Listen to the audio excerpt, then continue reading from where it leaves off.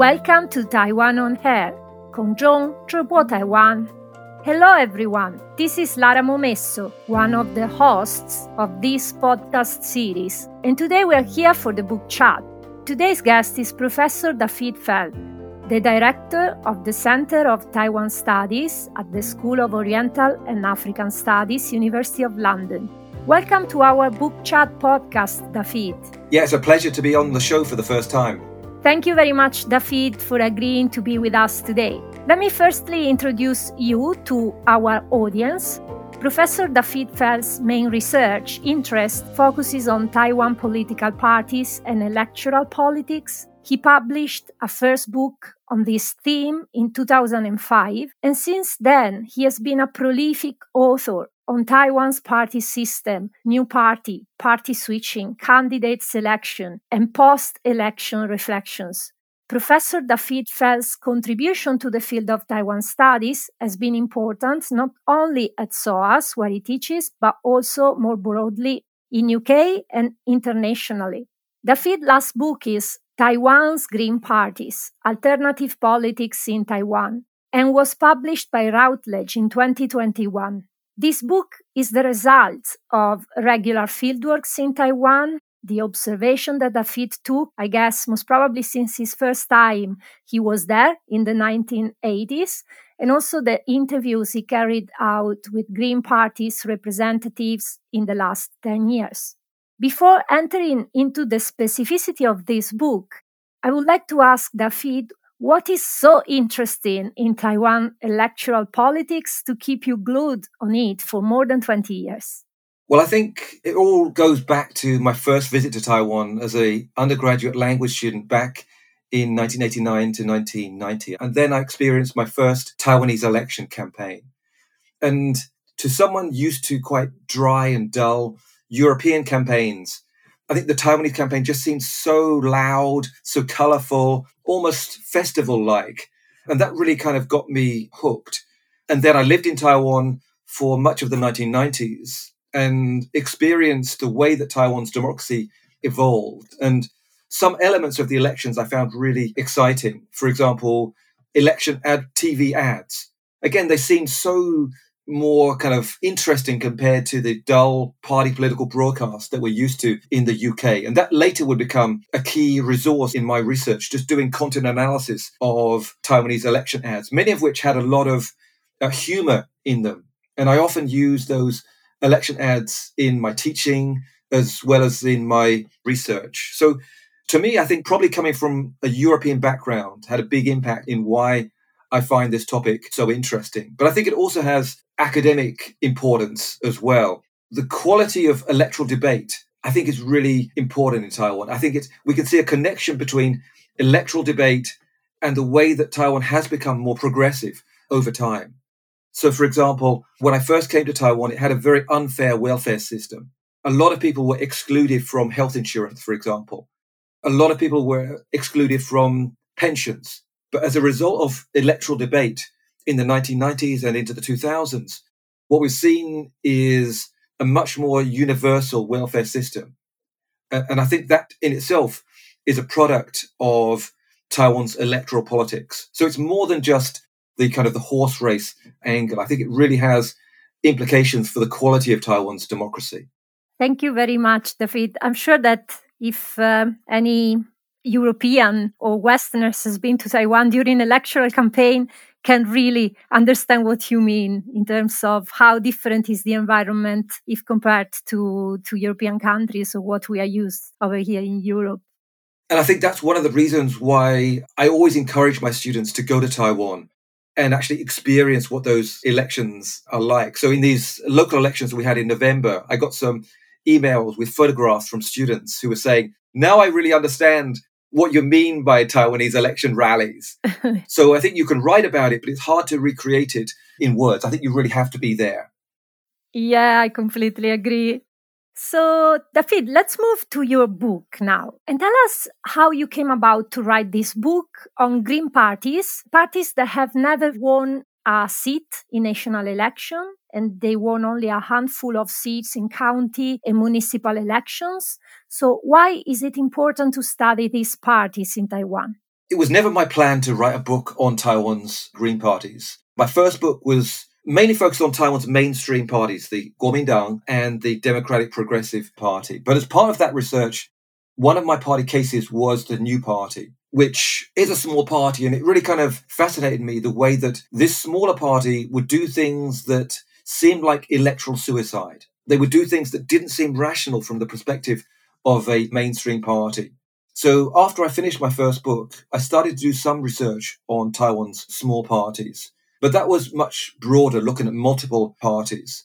And in the end, it was something quite accidental. I was quite interested in the case of one of my students at SOAS. And back, in 2011, she just graduated from SOAS. She just submitted her dissertation. And then a couple of weeks later, she was standing for the Green Party in a national election. And that caught my attention. How could you kind of go from being a student to being a national parliamentary candidate in just a couple of weeks? And later she went on to become the chairperson of the Green Party Taiwan. And she asked if I'd be interested in doing some research, maybe to look at suggestions for how the party could improve. And that led me to do some focus groups in Taiwan on Taiwan's Green parties almost exactly 10 years ago. That was in December of 2012. And I found these focus groups so different from the mainstream parties I was used to working with. The fact that these people were just so passionate, idealistic, so angry about often what seemed like quite small issues. I became really interested. And the more I got into the topic, the more I felt that just writing a couple of book chapters or journal articles wasn't enough. And over that's maybe 7-8 year period, I built up a lot of data. And I felt that I just needed to find that time to turn this into a book. And when it came to actually writing the book, it was a lot easier than, for example, writing the PhD. But it just took me a long time to actually be ready to kind of sit down and kind of convert that data into a manuscript. But the second part of your question was asking about why we should kind of spend a decade. And now I'm over a decade because I don't want to stop this project. I think there's a number of reasons that I think make the Green Party interesting. I think, firstly, it's often been a pioneer in Taiwan's party system. In other words, it's been willing to stress issues that other parties didn't dare to touch. Things like calling for abolishing the death penalty, which is something that really goes against public opinion, but which Green parties internationally support abolition. One of its core issues throughout the party's history has been opposition to nuclear power, which I think that was one of the founding issues. And the fact that we're finally moving towards Taiwan becoming a nuclear-free state, I think does show the impact or importance of the party. But I think it also has a gender angle. For example, it was the first party to have a female party leader, and it was the first party to openly advocate LGBT rights when mainstream parties were quite scared of this issue. It was the first party to have LGBT candidates. Again, that was over 10 years ago. It's also the most international of Taiwan's parties. Taiwan's political parties, like the KMT or the DAP, they join these international party families. But the Green Party is the only one who really takes that international engagement seriously. So an example of this is that a Green Party member who was at that first focus group that I did 10 years ago, she actually goes on to become the global Greens convener. So the convener of all the Green parties in the world. So there, Taiwan has a place in the international community where China is excluded, which I think is really quite interesting. I mean, you touched upon the fact that the Green Party hasn't been so successful electorally. And I think you're right there. But I think actually explaining failure, I think, is a really interesting thing to do as a political scientist, particularly when failure was never inevitable. And that's one of the key things that I argue in the book, the fact that if different strategies had been adopted, maybe the outcome would have been quite different. And I think another thing I would add is that, and it's something that's come up in some of the book reviews, that actually Taiwan has a very successful environmental movement, probably much more successful than, in some ways, more successful than the UK environmental movement. If we think about things like nuclear power, where we're just not talking about nuclear power in the UK. We were when I was a teenager, for example, but it's not really a salient issue. But in Taiwan, that's so different. The way that that environmental movement, together with groups like the Green Party, have actually kept that issue on the agenda and finally seen the fourth nuclear power station defeated. So to me, that is a mark of success. And maybe the last thing I might add then is that I think movement parties add something quite different to a party system. They bring in different issues. And to me, I think that brings more diversity into the party system. Even if they don't get elected, they're putting these different issues on the agenda. They're trying to influence the mainstream parties. So we just look at things like same-sex marriage and the way that the DP did eventually move on that issue. But it took time. If there hadn't been the LGBT rights movement together with their political representatives, I don't think this would have happened so soon. Yeah, thank you. It's really the relevance of peripheries, those at the margin, that eventually change the center through pressure and by indeed bringing in matters that are not relevant for those who are in a dominant position or who are in a center. Very interesting perspective. I do have another question about the relevance of the Green parties beyond Taiwan. So how is your book and your analysis relevant beyond the case of Taiwan? You kind of already hinted, but maybe if you want to reiterate it and make it clearer. Well, I think that kind of touches upon one of the big challenges we face as scholars in the Taiwan studies field. How do we actually make our work interesting and relevant to non-Taiwan specialists? And I think we all have our different ways of dealing with that challenge. The way I try to do that in this book is to connect Taiwan to political science theories on small parties, to look at whether these kind of theories and frameworks work on the Taiwan case. So I'm trying to kind of speak that language of small party studies, as well as trying to engage with studies on international Green parties. One example of the way that I tried to do this was a panel that I organized last summer, whereby I got a group of authors who had written books on Green parties from different countries, from Japan, Germany, Canada, as well as the former Global Greens convener. So we had a panel just talking about our experience of writing books on Green parties. One of the things I've really enjoyed about doing the book tour of this book is actually going outside the kind of Taiwan studies or Asian studies kind of community and trying to talk to different audiences. For example, going to a local Green Party branch in southern England who have no kind of background in Taiwan and trying to tell them the story and trying to find commonalities in the Taiwan case. I think one of the things that we can see when we look at, for example, the background of Green Party supporters, Green Party members, and Green Party activists is that actually the Taiwanese Green Party members and supporters look very similar to those of European Green Party supporters. They tend to be more progressive on, for example, gender issues. They tend to be urban, well-educated, younger, and they tend to have social movement or civil society experience. So they're one of the reasons why I think this book, translates to an international readership. I think that it is possible. I think we can kind of reach beyond our kind of regular audience. And I think that's one of the ways that we can kind of make our field more sustainable, looking for those different linkages and different angles. And if we can do that, I think we can reach a much broader audience.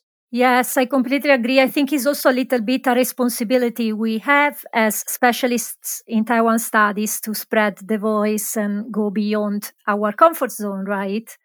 Good. David, I have another question. Now, I want to bring the audience back to what has been happening in Taiwan for the last couple of months. We just had the 9-in-1 elections, local elections.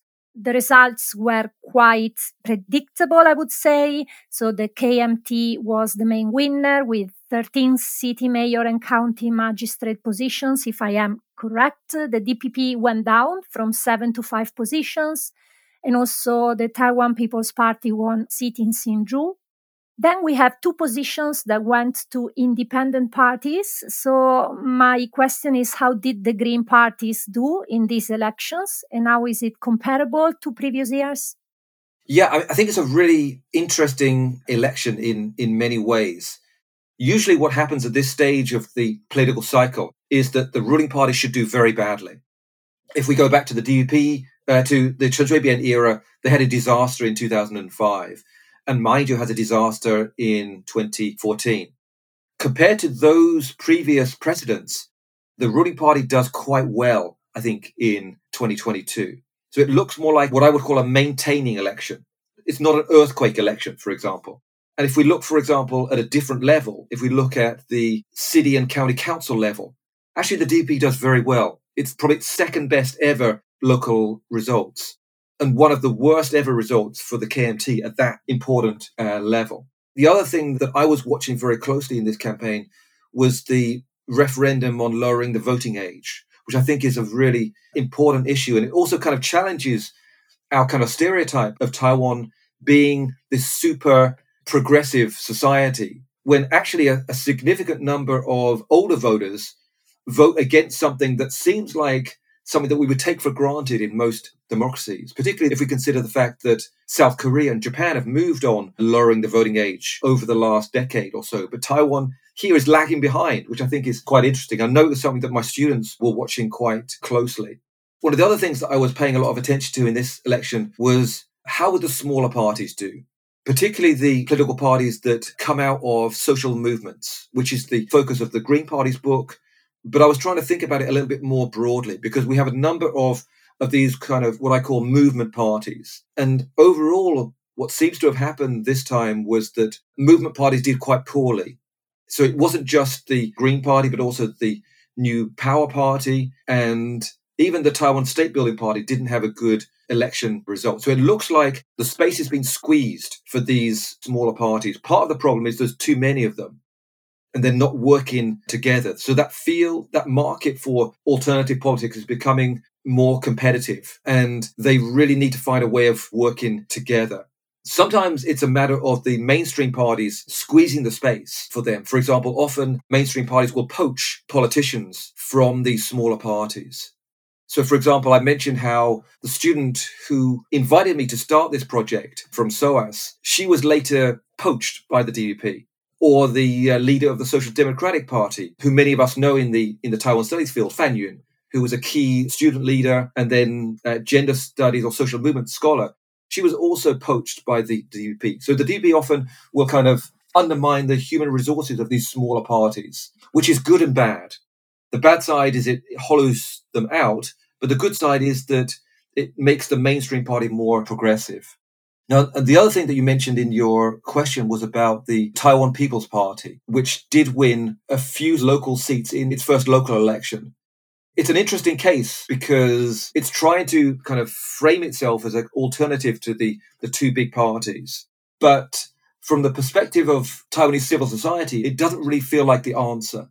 In other words, ideologically and also on many issues, it feels like quite a conservative party, even though it tries to brand itself as a young party. It puts a lot of emphasis on packaging, but I'm not really sure if its content is. I know that, for example, Brian Hugh has talked about it being just another pan-blue party. And it has attempted to recruit the kind of politicians that would normally stand for the KMT or the PFP. But its appearance, I think, has also contributed to the limited space of the other smaller parties. So I think it's going to be interesting to see what happens in the 2024 elections for these smaller parties. I think it's going to be quite a challenging campaign for them, unless they can find a way of working together. Thank you, David, for this in-depth analysis. So, your book with the 2020 elections, right? You eventually publish it a year after. I wonder, would you change anything, or how would you revise your book in light of this last leg in local elections? It's a good question. I think it's always a bit of a challenge when you finish a book about, do you just leave it there or do you try and build on it? And originally, I was expecting to start the next project much sooner. But this time I found it quite difficult. I think one reason is that I've spent a lot of time and effort trying to share the research findings of this book. I think I've done about 40 different talks over the last 18 months related to the book, which is something I didn't do. I didn't do a single book talk for my first book. But I feel that when you put so much effort into writing a book, I think it's quite important to try and share those results to very kind of different audiences. At the end of the book, I talk about the possibility of a second edition, but I think that I need a bit of space there. But what I have been doing almost since the book came out has been working on a Chinese version of the book. And rather than a translation, we're rewriting it together with 3 different Taiwanese academics. So they're Peng Yanwen at National Sun Yat-sen University, Zhang Zhuqin in National Taiwan University, and Wang Yanhan, who just graduated from National Zhengzhi University. And all 3 of them are former Green Party leaders, former Green Party candidates, and from different periods in the party's history. So for me, it's been really interesting trying to work on this co-authored book and looking at what needs to be changed, what needs to be expanded. And the idea is also we want to try and write for a different type of readership. The idea is I think we've been quite impressed with the way that Lampegia has really been marketing and reaching quite a different audience with some of her books. That's part of the model that we're thinking about. So making it less academic and maybe also expanding areas which we felt hadn't been dealt with sufficiently in the original English language book. For example, I think we didn't have enough on gender. And I think there were a few places where my authors felt that my anger was too, maybe not patriarchal, but a little bit too focused on male leaders. That's something that I think we're going to have a chapter on the gender side of the party rather than just kind of integrating it into the main body of the book. But for me, it's really interesting learning how to let go for something that you feel quite passionate and kind of belongs to you. And so for me, that's really quite interesting because I think co-authoring is not an easy thing to do. As I probably mentioned earlier, I think there's still a lot more to do. And I am going to go to Taiwan briefly over the Christmas break. So one of the things I'd like to do is to maybe see if I could talk to some Taiwanese audiences. I've done a few online talks, but I'd be quite keen to kind of talk to Green Party members, for example, in Taiwan, because I think few of them have actually read the book. So I'd be very keen to know how they respond, for example, to the final chapter, which talks about suggestions, for example, how the party could improve its performance and whether those suggestions are just too academic or they could really work in real world politics. I'm also quite excited about seeing my kind of co-authors face to face after a year of kind of online discussions. Thank you, David. It's actually very inspiring for anyone who is working on a book or academics in general. This idea that book is, yes, it's something you finish, but it's a step to what's next. And what's next is not necessarily the same of what you were before or what you were doing before, is actually enriching your own professional development as well, right? By including, for example, as you said, academics, but also professionally in the field. So that's really very interesting. Thank you. So very last question for you, David, and is linked to the conclusion of your book. You state at the very end of your book, we will have to wait and see whether the Green Party fulfills its potential and makes its long-awaited breakthrough into the national parliament. So what do you think is missing to get there? And do you think that in the next national elections, there is a chance to achieve this aim? In the last chapter, I felt kind of cautiously optimistic. I could see some positive signs. In other words, the way that the party was trying to kind of rebuild bridges with, for example, social movements who'd been alienated by the party in the run-up to the 2020 election. So for me, that was a positive sign because I think a Green Party or a movement party needs to have something different. It needs to have those kind of progressive voices. It needs to be the voice of, let's say, trade unions or environmental groups. Without that, then it's no different from a mainstream party. So for me, that's something important, even though there's often a kind of an argument between do we take the election route or the social movement route? I think the answer is somewhere in the middle. But as you mentioned, the local election results, I think, were quite a setback for movement parties. So I think it's going to be interesting to see how they react to this result. Will they kind of learn the right lessons? Can they find a way of creating some kind of alliance? So we saw a kind of alliance in the 2016 campaign where the Social Democrats and the Green Party worked together. So I think something like that is needed, but it probably needs to be a bit broader. And whether or not these suggestions that I make in the final chapter are going to work, again, I think that's something that I'm going to try and test when I'm in Taiwan, if they're willing to listen. And maybe my ideas are just ivory tower ideas, but I try and frame them as being based on the analysis of the book. So I think they're based on empirical data. And I think it does really matter. As I mentioned earlier, I think that Taiwan's party system needs diversity. It needs these kind of marginalized voices to get some kind of representation in parliament. That, I think, enriches Taiwan's democracy rather than just being the same old KMT and DPP. And I think if we think back to the Sunflower Movement, for example, I think one of the reasons why it emerges back in 2014 is that sense of alienation from those mainstream parties. And I think it's much better to actually have these kind of voices in Parliament than outside. I think you've got to have them on both outside and inside Parliament, but I think it's much better if they can enter.